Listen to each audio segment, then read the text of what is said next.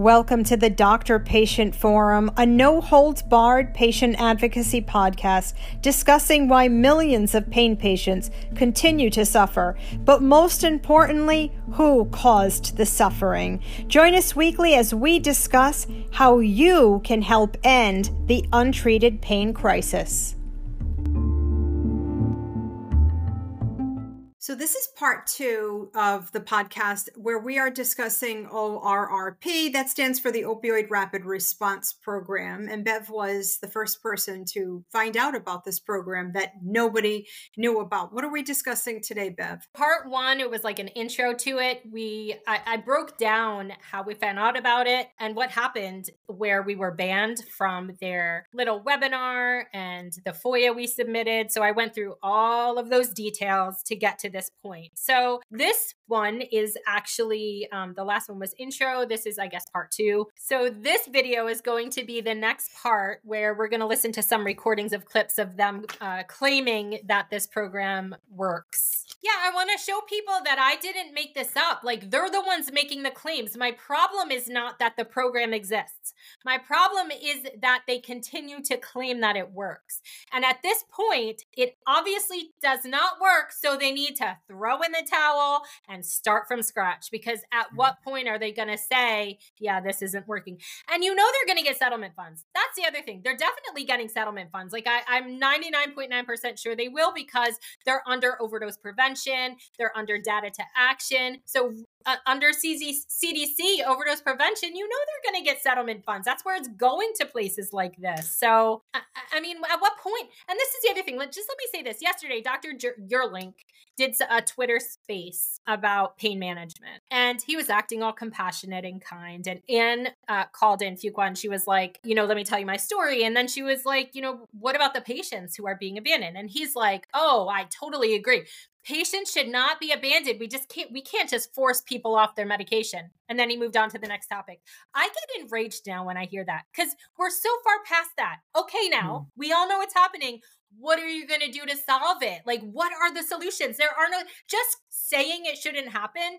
That's not really helping. That's like saying, oh yeah, we should have Narcan, and then finishing it and like not ever figuring out how to get it. Is that going to save a life? I don't think so.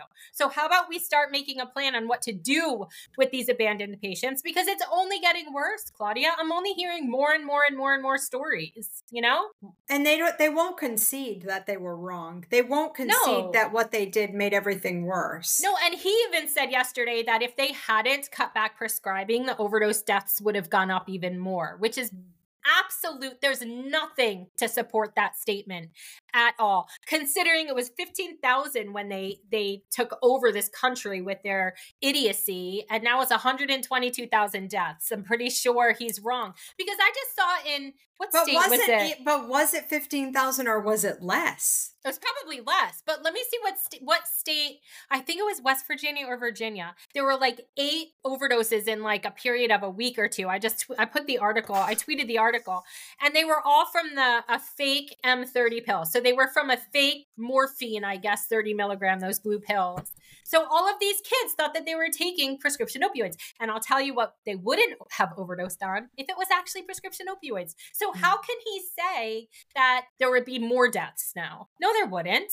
No, there wouldn't. See, I go to the place of, why are young people reaching for pills? They always have. I know, but is it because they're just being teenagers, or is it how many of these people have actual pain and nobody will help them? Well, that's another part, right? Like maybe it's for anxiety because they can't get anxiety treated, or maybe it is for pain and they can't get that treated, or maybe they're just experimenting like kids do. And in a few seconds, we're going to get into the actual podcast episode, and you're going to hear the clips about Opioid Rapid Response Program. But before we play that, as always, I would like to give a quick shout out to our new patrons who have signed up to our Patreon page since the last podcast episode. A huge shout out and thank you to the following new patrons: Joanne, Elaine, Paige, Brianna, Kim, Kathy, Lance, Carrie, Susan, Cheryl, Geraldine, Shelly Ann, Laura, Kathy, Lonnie, Jennifer, Dana, Pam, Kevin, Rebecca, Holly, Nikki, Jackie, Dana, Liz, Jacqueline, Francis, Pamela, Rita, Robert, Kimberly, Roseanne, Christine, Mike, Jenny, Reaper, Jill, Gina, Gail, Christine, Melissa, Aliki, Carolyn, Mary, Kelly, Gal, Suzanne, Mike, Stephen, Nick, Cameron, Kathy, Joel, Jana, Paula, Diane, Micah, Betty, Dorothy, Amber, Heather, Sanjay, Heather, Sarah, Desiree, Rebecca, Carrie, Aileen, Peter, Terry, Liz, Joshua, Dana, Cindy, Raven, and Willow. Thank you again for your support, and I hope you're enjoying the Patreon page. People are hypocrites. This is Gary Cantrell from OIG in 2019 at the Senate Finance Committee, and let's listen to what he said about this lovely program. He's moved on. He's moved on to industry. He does some kind of consulting for some, I forget which firm he goes to, but that's what they all do. It's a revolving door. We've also come to understand the impact of our enforcement work can have on the patients that we serve. We recognize that when a clinic whose patients are prescribed opioids or MAT is shut down due to law enforcement efforts, access to care can and will be disrupted. Rather than leaving these patients to potentially turn to another fraudulent provider or street drugs to meet their needs, we believe it is vital that they have the access to quality treatment and pain management services with minimal disruption to care. But this is not something that law enforcement can do alone. Ensuring these patients have continuity of care requires a collaboration with our federal, state, and local public health service officials. As part of the ARPO Appalachian Takedown, OIG and our law enforcement partners worked in close collaboration with HHS's Office of the Assistant Secretary for Health, the Centers for Disease Control and Prevention, U.S. Public Health Service, and state public health agencies to deploy federal and state level strategies and resources to provide assistance to patients impacted by our law enforcement operations. Okay, so Did he mince words there? Am I making it up? Stephanie said in emails that I've found from FOIA where she's like, oh, she just misunderstood what the program was set to do. No, I didn't. This was 2019. I don't care that you changed names from Opioid Rapid Response Team to Opioid Rapid Response Program. You claimed, Gary Cantrell claimed in 2019 that this is what they do, right? Yeah. So I'm gonna find the next one. So this is the second clip. It's from the Justice Department National Opioid Summit, March of 2020. It's been a great partnership, not only with the U.S. Attorney's offices, but with our partners at HHS and state. Sometimes they just need to clear their throats, and I can't stand it, but they won't. They just let it sit right there. Why? Anyway. Health, boards of health, because, well, we're prosecutors, we're not social workers. It is important to remember that this is a public health crisis, and it needs to be treated as such. And the DAG mentioned what we did as we put ARPO together was to ensure that patients, when they showed up at their doctor's office, as we were carting the doctor away who was responsible for illegal prescriptions, that those patients were treated as victims, and we marshaled the resources at the state level to help them get treatment if that's what they wanted, and certainly to direct them to a doctor who was going to actually take care of them and their medical needs, as opposed to treating them like a drug dealer treats his victims. Your face, Claudia, you're like, that's how I feel. It's enraging. They marshaled. Yeah. What did he say? They marshaled in. That's Brian Benchikowski. He's the assistant. He was the assistant prosecutor, assistant attorney general, whatever his name was. Wow. And that was March 2020. So once again, we certainly make sure the patients have the resources that they need. Certainly. Okay. So that was 2019. That was 2020. In March, let's go to September of 2020. This is an award that they got for ARPO. Wow. Because they're so celebrated, because they're so amazing. These people are heroes, Claudia. Didn't you know they're heroes? And so we're really across OIG with our audit teams, with our evaluation teams, and our data analytics, looking to see how we can best serve these patients who, again, I mentioned before, as being, in many cases, victims of these schemes. How can we get them to someone who can care for their pain or their medical needs in an appropriate way, and in some cases, ideally get them into treatment and increase the access to medication-assisted treatment, for example. So besides our law enforcement activity, all of OIG is focused on really trying to improve the lives of these individuals we've identified as having some need for an intervention, even though we can't directly do that. That's why in ARPO, we connected for the first time in a systematic way with public health professionals. And we work very closely with the CDC and the Assistant Secretary for Health's office here at HHS to connect us to state health agencies who could then take the baton, if you will, after the enforcement action to try to provide additional care and a warm handoff, if you will, for these patients in need to a legitimate prescriber or treatment. All right, so there's a public health as well as a criminal element and benefit to all of this. Gary Cantrell is Deputy Inspector General. So that was Gary Cantrell again, and he and Pravaznik, the DEA agent, won an award for their amazing skills and how they served our public so greatly. And they're so proud of this part of their program because, Claudia, they never let a patient go abandoned. So this is just remarkable. It's amazing. Right? Amazing. I wonder if they know how many patients have committed suicide because of their action. They say it over the years. They keep repeating it. Do they think it's actually functioning? Do they even know it's not? Or do they care? And they just want people to think that it is so that they're not charged with murder, basically. Do we know? I mean, do you think they know? No, because in their mind, they have a job to do. The ones who are saying, we make sure there's a warm handoff, we make sure patients don't go abandoned, do they know that that's not true? Or do they actually think it's true? I don't know. I mean, let's face it, Gary Cantrell is law enforcement. But, we not reached, with the gun. He's different law enforcement. OIG, they don't have guns. I don't even know. I don't know if they do or not. I don't know. I don't know either, but I do know that they work so closely with the Assistant Secretary of Health, which was Admiral Rachel Levine, and she's over this program, and we reached out to her, I don't know how many number of times, and she doesn't find the time to ever respond because, why respond to the actual patient organization that is trying to help abandoned patients when that's what their organization's supposed to do? I mean, I don't know. So this next one is 3 months later than the last one. This is December 2020. This is ARPO again. This is a different person from ARPO. This is a podcast, Cover 2 Resources, discussing ARPO. I think the other part of ARPO that we spent a lot of time on was if we were going to arrest 60 individuals all in the same day in April and involve several thousand patients, drug-addicted patients, we asked ourselves early on, what would be the impact of community if you took the pill mill out, but you had the patients still drug-seeking patients moving around the area?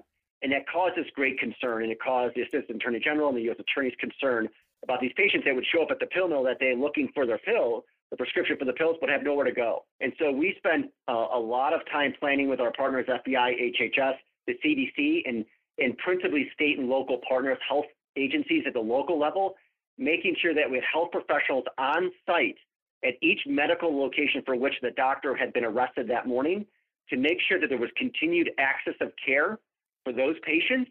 They were directed to legitimate doctors that could help them, or they were then shifted to or treated that day. The CDC was instrumental in having on-site, scattered throughout, mobile units that could treat patients in the event of overdoses or potential overdoses. And I think that was part of a success story that we were very proud of too, continuing the access of care and doing what we did on the law enforcement side on a responsible way, understanding that many of these patients would need help that day.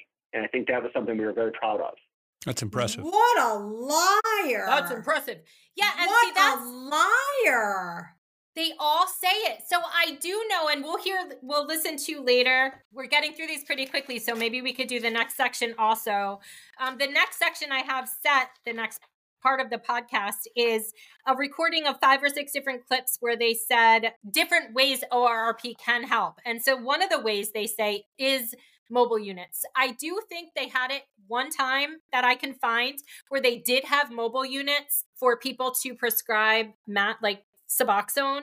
I don't know if they prescribed any pain medication at all, but as far as I know, I've only found one case where they actually did use mobile units, but they repeat it as though this is just a regular occurrence. Right. Mobile units. There's a kernel of truth to what they say. Yeah, I mean, in a perfect world, their program would be amazing. You know of a doctor that's going to be taken down. You figure out how many patients they have, right? You call the local emergency rooms. You deploy the local state action. There's a plan in place for when this happens, and they unroll that plan. You get doctors to come on site who have access to the PDMP that could then prescribe bridge scripts that can get them in with other doctors. So patients, blah, blah, blah, right? For people on Suboxone, you get them to other Suboxone doctors, make sure they have naloxone. All of that's amazing, except it doesn't work. You know why it doesn't? Except it never worked, unless it was for addicts, unless addicts doctors were closed down. That's They're right. fucking liars. I know. That's the problem. And they were so hostile. They were so hostile to us, you and me, when we called for help. So hostile. And this is my question that I want to ask. And I ask it all the time, but of course I'm just talking to myself, so I never get an answer. I want to know why Ed Bish and Nan Golden and all of these people who are looked at as victims of Purdue, why are they allowed to be so angry? Why are they allowed to rant and rave and everyone cheers them on and they're looked at as victims? But pain patients are not looked at as victims. They are not looked at as oppressed. They are not allowed to be angry. We have to live in this little box where we're like, thank you so much for even talking to me today. And we're not allowed to be angry. Well, you know what? I am angry. And I'm angry because I hear from people every single day who were stable and are now talking about ending their lives, that have little children and had jobs and homes and careers and families and friends, and they've lost everything because the DEA shut down a clinic. What about Anne? Anne has congestive heart failure that I don't know is reversible because her doctor was shut down and she's in a wheelchair, Claudia. She had to take an Uber every day to a methadone clinic just so she would have some pain relief and not go through complete withdrawal. Thankfully, a doctor took her because if they didn't, I don't know if she would still be alive. I really don't. What about those patients? Why are we not allowed to be angry on their behalf? Why? Who made the rules? They'll make it sound like, well, these patients, they don't know any better. Just put them on Suboxone and shut them up. See, and you heard him. When we shut down a clinic and we have thousands of drug-addicted patients. No, you don't have thousands of drug-addicted patients, idiot. You don't have thousands of drug-addicted patients. You might have a certain percent, 3%, 5%, who developed an addiction, and then you can offer them Suboxone, but they still need their pain treated. Newsflash, even if you have an addiction, you still need your pain treated. So I don't know what you're talking about, drug-addicted patients. I mean, give me a break. Like, I'm so tired of hearing the same narrative and they never stop.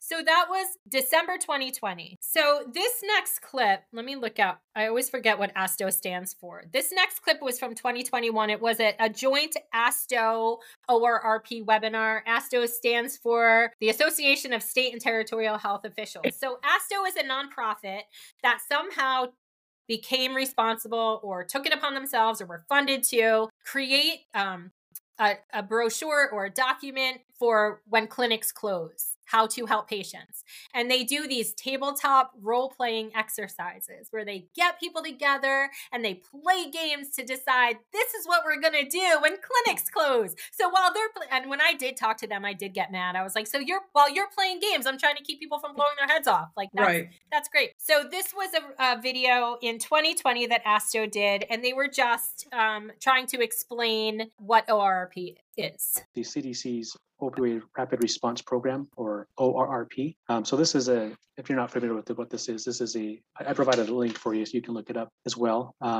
So it's an interagency coordinated federal effort to mitigate drug overdose risk among patients impacted by law enforcement actions that disrupt access to prescription opioids or medications for opioid use disorder. They also support care continuity and risk reduction for patients by coordinating federal law enforcement actions and public health overdose risk mitigation. So an excellent resource and very important to use. So once again, care continuity, warm handoff, law enforcement action, care continuity, make sure patients get what they need. So they're continuing to claim even up to 2021. Nowhere do they say this program is set up to do this, but it's not working. They don't say it. That was a nonprofit? That's from ASTO. So ASTO is a nonprofit, and they're in charge of like, they do a lot of other things too, but they're in charge of the clinic closures. They've joined with ORRP, and they do these webinars, kind of like Project Echo joined with ORRP. So ASTO did these series of webinars in 2021, and this was one of the webinars that they did. I don't know if they know that it doesn't work. I really don't. We have two more. The next one is, this is a recent one, actually. This is from March of 2021. This is a New York Attorney General discussing ORRP. We love the New York Attorney Generals, don't we? My final slide. So look at this slide. Look at the slide he has up there, Claudia. Opioid rapid helpful training on providing assistance to patients of active providers. And this is Richard Stern. Yep. Opioid Rapid Response Program, March 2021 presentation. Brandon is a concern many of you may have is if you prosecute a doctor for opioids who's actively prescribing, what's going to happen to his patients and his or her patients. And some of you may have heard about this very helpful training from HHS-OIG from a few days ago. There are resources available to take care of that. Okay, so there are resources to take care of that. Again, making it sound like patients don't remain abandoned, right? So that was in 2021. The most recent one that I found was about 6 months ago. This is at a recent DEA CDC webinar that they did about, well, it wasn't just about ORRP, but they included ORRP in this presentation. But another partnership that's been incredible, thanks to our DEA colleagues for this one, is called the Opioid Rapid Response Program. And it really is in response to a public health DEA partnership when it comes to disruption. Hold on, let me go back. Okay, this is the CDC person. I forget what her name was, but she was speaking for the CDC. The next person you're going to hear talking to her is a DEA agent. That's Justin Woods. Remember him? That's what this quote is. Justin. I think Justin's still there.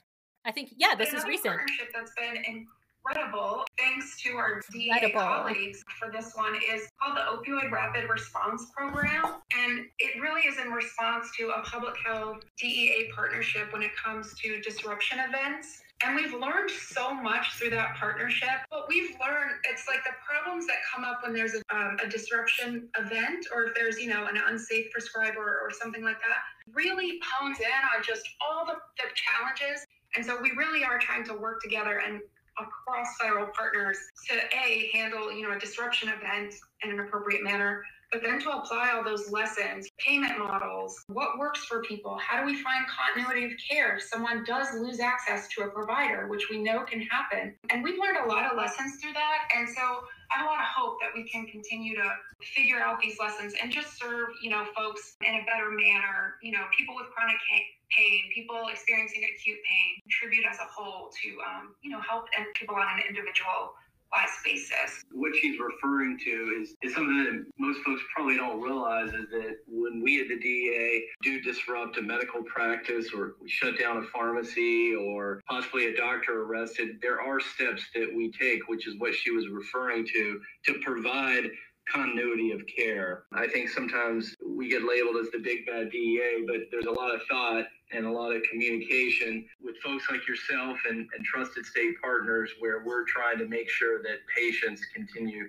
to get care that they need. So the next part I was going to do was just clips from Stephanie, mostly explaining what they want ORRP to be, but I'm going to put that off to the next time, because what I want to do now is I want to show just a few clips here, now that you heard them say repeatedly that ORRP is a thing. I also do want to say this first, though, that I have about 15 times that I found it in writing in addition to these clips where they claimed that it works. I have it all organized. I was going to read it to you, but I think it's going to be too much to read it. So I'm just going to include it in the show notes, all of these links, and people could read it if they want to, because it's really like 15 times of the very same thing over the course of 2019 to 2023, where they make the same claims over and over and over, the same ones that you just heard. So I'm not going to read those like I originally planned, but I would like to, we have 1, 2, 3, we have just 4 clips on this section that I want to go through.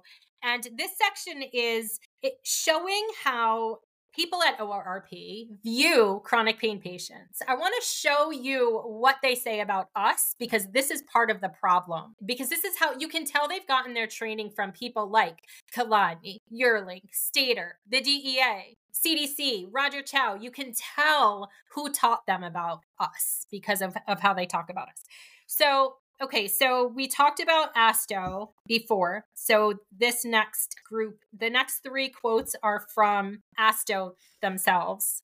Again, another video. Let's see. Let me pull up this first one here. I think the issue, what you're saying is exactly right. And the goal is to get the patients onto safer medications, right? I mean, a lot, the cases that we're involved in, the patients are not necessarily being given good medical care.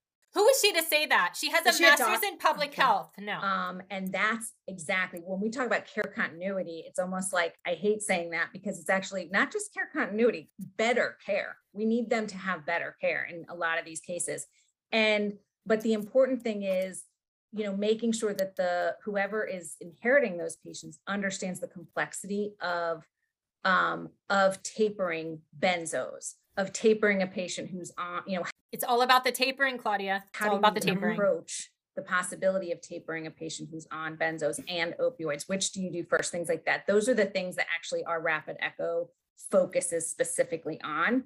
And also just how do you discuss that? How do you talk about kind of realistic expectations about pain, living, you know, talking, motivational interviewing techniques and things like that. I mean, there's a lot that has to be approached, and it's not to just continue the care that they were receiving. So this is the woman who is running the Opioid Rapid Response Program, who is supposed to be helping states set up to find continuity of care. And immediately she's saying, this isn't really continuity of care. This is about getting them off their medication and onto safer meds. Right. But who is she to make that claim, considering the studies showing how many? 15, regardless of dose and duration, regardless of combination of medication, it is much more dangerous to force them off than to keep them on. But right there, without meaning to, she shows you what their program really is about, right? I mean, to me, she did anyway. All right, let me get this next clip up here. I also just want to highlight, you know, something that I didn't emphasize enough, I think, is this issue of,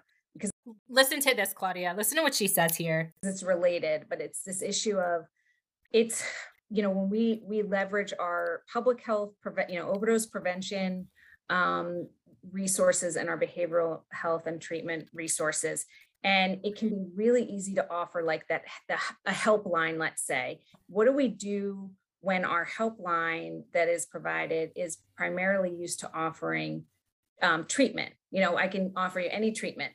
And we have chronic pain patients or patients who really, they even have stigma themselves against people with substance use disorder. Did you get that?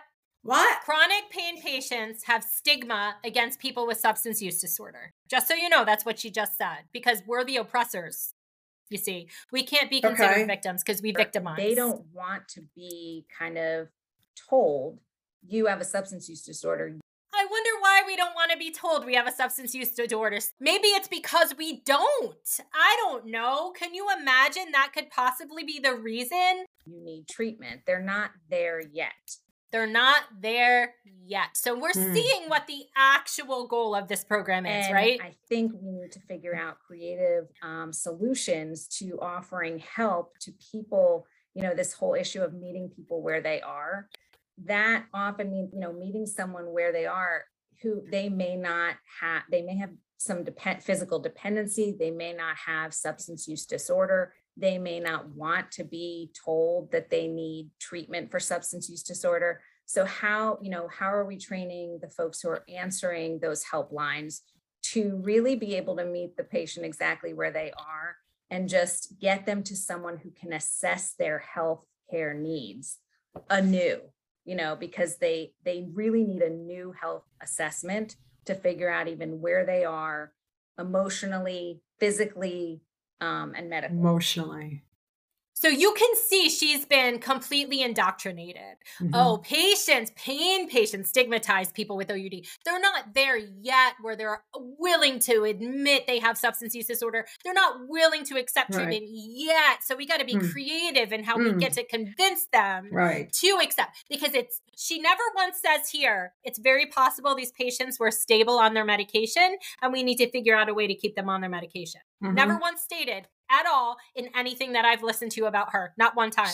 That when she and I spoke about it on the phone, and she said part of ORRP is joining to help educate doctors on how to prescribe. And I said, great, can I give you the name of some doctors who are reasonable? I was going to give Dr. Colas, Dr. Kertes, doctors in the middle. I wasn't going to give doctors who prescribe huge numbers, more in the middle. And she's like, no, but she's like, we don't need it. But do you know I love is Dr. Don Stater out of Colorado. I was like, so yeah.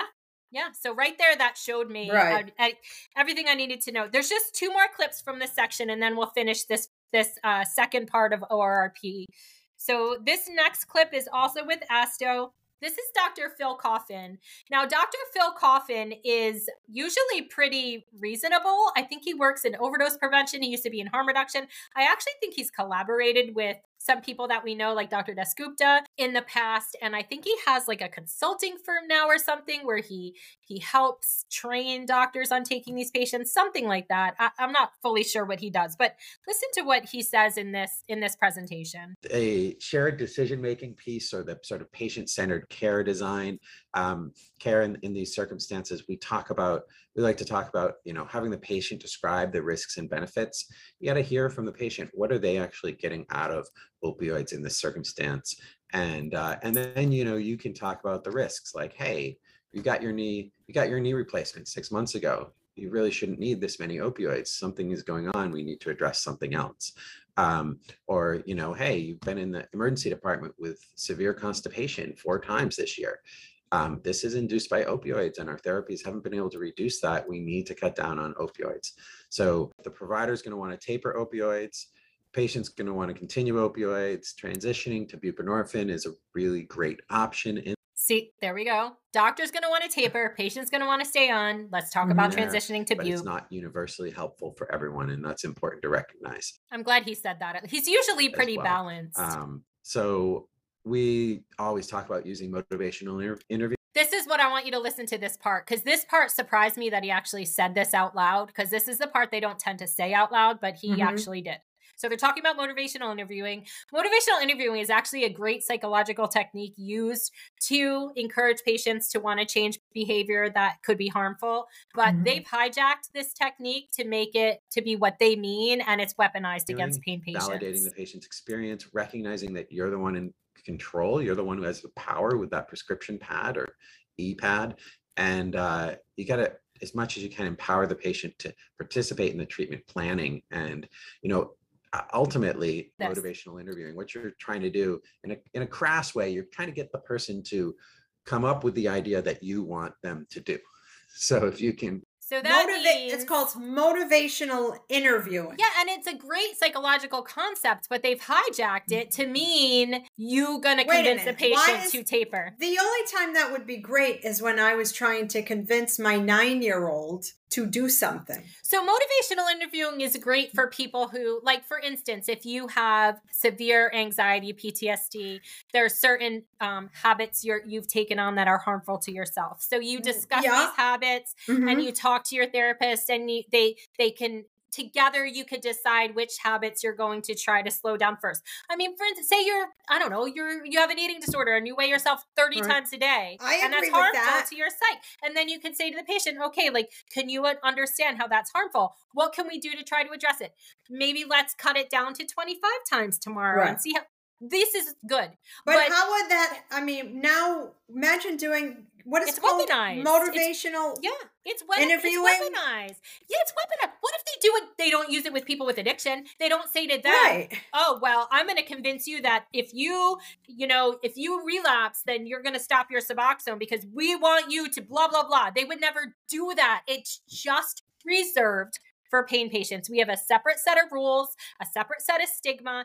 Everything's allowed. We're not allowed to be upset. We have all of these rules on us, and it's really, really not fair. And we don't have people standing up for us. That's the other called, part. what is it called again? Motivational interviewing, MI. I have a whole series of it that I'm going to do for an entire podcast to show you. I have clips of these people talking about motivational interviewing and how they've weaponized it, and they joke about it. These are these are manipulators. No, and I was actually surprised to hear him say that, because I mean, it's not funny. It's not funny what's happening. It's just, I don't know. So we just have one more clip. This is from, I always forget what this stands for. So it used to be COSSAP. They changed it to UP. Comprehensive Opioid Stimulant and Substance Use Program. It used to be Substance Abuse Program, but of course abuse is stigmatizing, so everyone took abuse out of their title. So now it's Comprehensive Opioid Stimulant and Substance Use Program. This is a program funded by BJA, Bureau of Justice Assistance. They do a lot with PDMP. They do a lot with PDMP education. And so that's what Stephanie did a lecture with these people. This is the last clip of this one section, and then we'll be done with this part too. We really do take a harm reduction approach and encourage our partners to do so as well. And part of that is recognizing, that just because listen to her laugh about it, because it's so funny. It's always so freaking funny. What's so funny? Somebody's lost access to their clinician does not mean that they are going to suddenly be ready to discuss tapering or treatment or anything. What is so funny, Claudia? Or is it just that makes them so uncomfortable because they know they're killing people that they have to laugh? In fact, prescribing guidelines suggest that that needs to be carried out with shared decision making with the patient. And so part of this is who can kind of at least just express that they care about them and not start the conversation off with, we got to get you off these meds, right? Okay, so I need to say something about this really fast. When I spoke to her on the phone, she was like, half of what pain patients who are abandoned want, they just want to know that someone cares. I was like, no, Stephanie, that's not half of what they want. They want a doctor who can keep giving them that they were stable on. So you pretending to care is not going to help these patients. I'm sorry. And then this is another part of motivational interviewing that's important for people to understand, that they all talk about. They do it, Ballantyne, Franklin, Sullivan, Kolodny. They all talk about motivational interviewing for pain patients. They all say, Coelho, they all say, at the first meeting with a patient, that first appointment, it's very important to make the patient think you're going to continue their medication. Get them to trust you. Get them to feel like you care. And then the second appointment is when you pull the rug out from under them. Just so you know, that's how it works, Claudia. Because you will lose them. And so what they need is actually linkages to care and resources and someone to say, I'm going to work with you and we're going to go through this together. And we may need to discuss getting you on a safer medication, but I'm not going to abandon you and I'm not going to force you to stop taking these medications right away. So that's really the issue. So it's a process, and that is the assumption that lowering prescribing, that lowering opioids is safer is a fallacy. There is no evidence behind that. There just isn't. Tapering off of benzodiazepines is incredibly challenging. This is also why it's hard to find clinicians willing to accept those patients. It's messy. It's really hard. But this is, meeting them where they are, working with them, and understanding that this is hard for them, and forcing them puts them at greater risk of other, adverse health effects. And that is what we're trying to avoid. Well, you failed miserably, Stephanie. You failed because we haven't avoided it at all. Is it just me, or can you tell the tone of how they look at pain patients and what they want? It gets worse. Wait till we do the next part. Wait till you hear that part, because it's even worse than this, but I wanted to do it in phases. She hates pain patients. It's clear. Right? She hates pain patients. She thinks it's funny. You got to get them lower. You got to pretend to care to get them to trust you, and then get them on safer meds. If you tell a patient, I'm not going to abandon you, but I'm going to make you go on safer meds, it's the very same thing. Look, yes, a slow taper would be better than an abrupt, rapid cessation, but we can't even find anyone to do that. So all of this is spoken about in theory. Claudia, it reminds me of all of this academia. These academia, they go from meeting to meeting and celebration, giving each other awards and giving presentations and pictures and applause and all of this. But it's all, to me, it's like playing Monopoly. It's like an imaginary world. Who is addressing what's actually happening? I'm not talking about people with addiction. Everyone's addressing that. They have so many people, which is great. It needs to happen. But Claudia, we got 8 to 12 million in this country on daily opioids for pain. Right now, there's 2 to 3 million with OUD. Who is focusing just on us? Who? That is not saying we need to cut everyone off. Who is, because I can't find one person who's simply just focusing on us and not also people with addiction. When I think of academia, I remember that expression, publish or perish. So they get published and then they travel and they meet with other published authors. Yes. And they live in an imaginary world. Yes. Right? These aren't realist. I have to say this because I studied classical voice, and my voice teacher's husband was a professor, and he always smelled funny, and their house smelled funny. And it was always messy. And they lived in that same imaginary world where their thoughts, that they lived in their own thoughts. They were not realistic people. And I think that's all we're swimming amongst, nothing but crazy is it academics? Is that I don't know word? If it's academia. That sounds right. Academia. Or is that macadamia nuts? Now I'm not sure which. I like macadamia. I like macadamia nuts. I would end up in the ER if I ate nuts like that, though. Oof, yeah, I eat a handful of nuts every day. Maybe that's why your Crohn's is so bad. Our listeners are like, what happened? Maybe that's why your Crohn's is so bad, because you eat a handful of nuts every. I can't. Nuts. I can't eat popcorn, but I can eat nuts. Not me.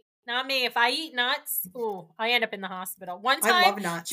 One time during Christmas, someone gave me like peanut brittle, and it was so good. And I ended up in the emergency room, and they were like, "What happened?" I was like, "I got a gift," and yeah, here I am. No, I can't. Anyway, and the other part of the problem is the nonprofits, because when you're a nonprofit, you normally survive on donations and grants.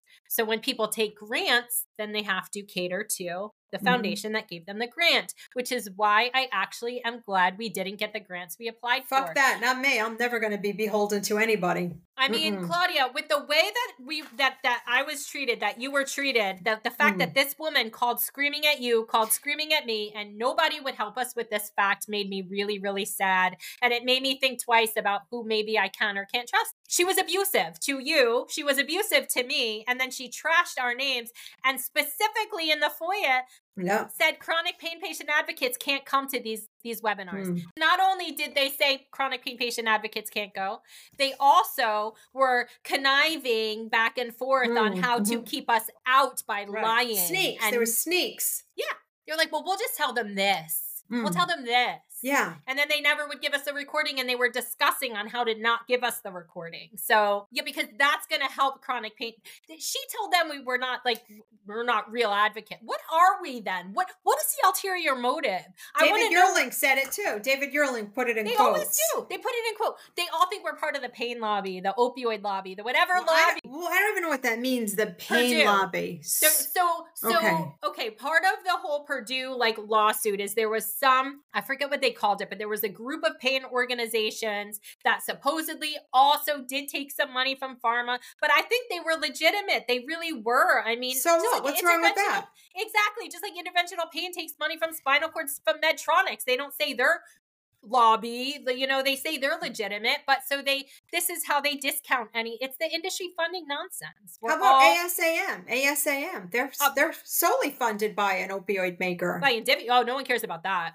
They're solely funded by Indivior. And that new bill that White House just presented or sponsored or whatever, that would make it permanent for just Suboxone, MOUD to be telehealth permanently. And ASAM applauded them. I'm like, I'm sure you did applaud them, ASAM, because Indivior is paying you a pretty penny to applaud them. But no one cares about Indivior and Suboxone. I wonder how much ASAM donates to Sheldon Whitehouse's campaign. I don't think they can donate more than $5,000 at a time. He gets a lot. See, you can't see they put it on opensecrets.com. They put it in, it'll be the pharmaceutical and medical device industry. You'll see, you don't see this, which ones, you don't see which organizations. So it's hard to know, but I'm going to see what I can find out. We can FOIA, we can submit a FOIA, I would imagine, to see what their campaign donations are. They're a government agency. So, I mean, Open Secrets has it to a certain extent, but I'm sure we can see more. And Gary Mendel, he's so funded by Indivior and Alkermes and Adapt Pharma and everything else and Pacira specifically. No one cares about industry funding. The only reason they pretend to care about industry funding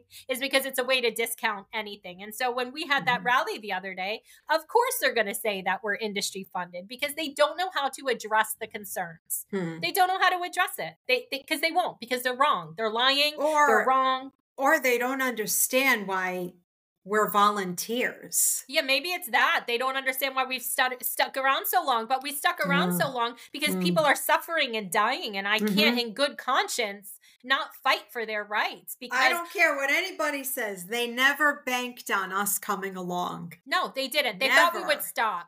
They thought we would stop. So this is what, in my mind, this is what Kolodny did and these people. They were like, look, these people, they're just addicts. You know, the best thing you could do is to stop their medication. Now, they're going to come forward and say they're hurt, but this is just their addiction talking. They're going to get angry. And the organizations that are fighting, they're just funded by industry. So best not listen to them. And so, you know, they'll stop eventually. But the smartest thing we ever did is to stop fighting with emotion and stop crying and telling them our sob stories because they don't care, and start fighting with facts. It's my favorite thing in the entire world is to show the world their lies with their own words. It's my favorite thing. It actually, that dopamine hit that Lemke always talks about, that's my addiction. Right. I'm addicted to showing their lies with their own words because it's so easy to do. They make it so easy, you know? What's your, anyway. if you're watching this podcast, what's your dopamine hit? That's a good question. Right? Yeah. What's your dopamine hit? What gives you that rush of excitement? I know Carrie and I talk a lot about it. And when we hear their lies, we're like, oh, like I listened to a podcast the other day about that Kuhn versus Walden lawsuit. These lawyers continue to put out new podcasts. That's the lawsuit where they sued the hospital system because the guy got addicted and their wife got a divorce and they made $17 million. He didn't overdose or anything, but because he got addicted and divorced, they won $17 million. And so they were talking about how they tore apart the other expert witness, right? And the biggest thing they said was this guy couldn't even see patients because he was so much an expert witness. And they were like, that's such a red flag. If they're not seeing patients anymore, and this is what they do for a living, they're easy to discount. And then Carrie found, which I'm going to do a video on it, Carrie found an older interview about Kolodny, where Kolodny said, I actually had to stop seeing patients to be an expert witness. So, I mean, yeah, I mean, that's what I'm saying. They say one thing and then they do the exact same thing they say is bad, and it's fun to see. But I want to hear, before we wrap up, what do you think about these quotes you heard about ORRP? I think they're liars, and I think but in their mind. Do you agree in the clips that they were making it sound like it works though? Well, yeah, because they're professional liars. Yeah. They have a job, and their job is to bamboozle America into believing that what they're doing is going to help the American people. They're all liars. Yeah. Right? That's it. Yeah, that's right. And these are terrible, terrible human beings. And the very last words that Stephanie Rebel said to me, Ava was sitting to the right of me. I was pulling out of the grocery store. I was at the red light. And she said, you're a terrible human being. And she hung the phone up on me. You told me she was crazy. But when I spoke with Stephanie, she sounded unhinged. She did. And do you remember, I was in Walmart with Livy, and I remember driving home and you calling me and saying, she just called me a terrible person. I was like, why did she call you? And then I looked down at my phone and saw that I had a voicemail from her, which I still have to this day, where she threatened us. She said in that voicemail, if you don't remove this TikTok, it's going to be very, very bad for your cause. Now, there wasn't a TikTok, and I explained that entire situation in the part one. And here's the thing. People are going to say, well, why didn't you try to get help? Why didn't you try to fix this the adult way? I did. It's been 2 years and nobody would help us fix this. I felt threatened. You felt threatened. We tried to get help. Nobody would help. So this is all we can do. This is the only power we have. And so now we're exposing it to you. And did you see CDC kind of got some heat yesterday? Their people are pissed. They did some, I think it was COVID. They did some guidelines again, and they were just accused. Someone did a lawsuit against them or filing a lawsuit against the CDC because they had a stacked committee with only one view, and they didn't have any true experts on the committee writing the guideline. What a shock. I put it on Patreon today. But who's even getting back? I mean, no, I don't know anybody. Well, I think it was for that, but nobody, I mean, who cares? The CDC is not going to get in trouble because they're never held accountable. No. You know, the CDC really is there for litigation. They are there for industry funding, for litigation. They are not there to protect people. And I truly believe that.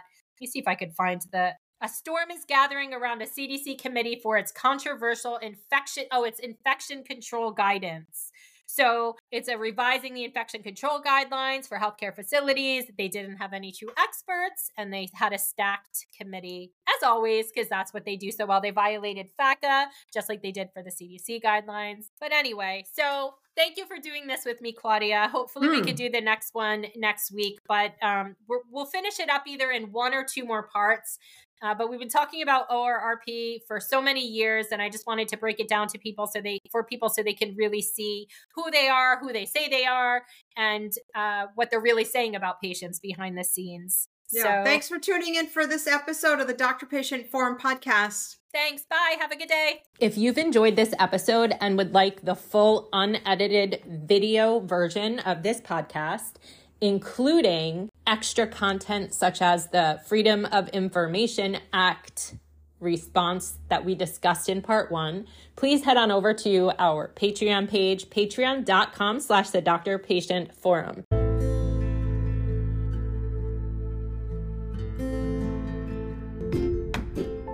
Thank you once again for listening to our podcast. If you're enjoying our podcast, please follow us on Spotify, leave us a review on Spotify or Apple Podcasts, and share with anyone that you think might benefit from this information.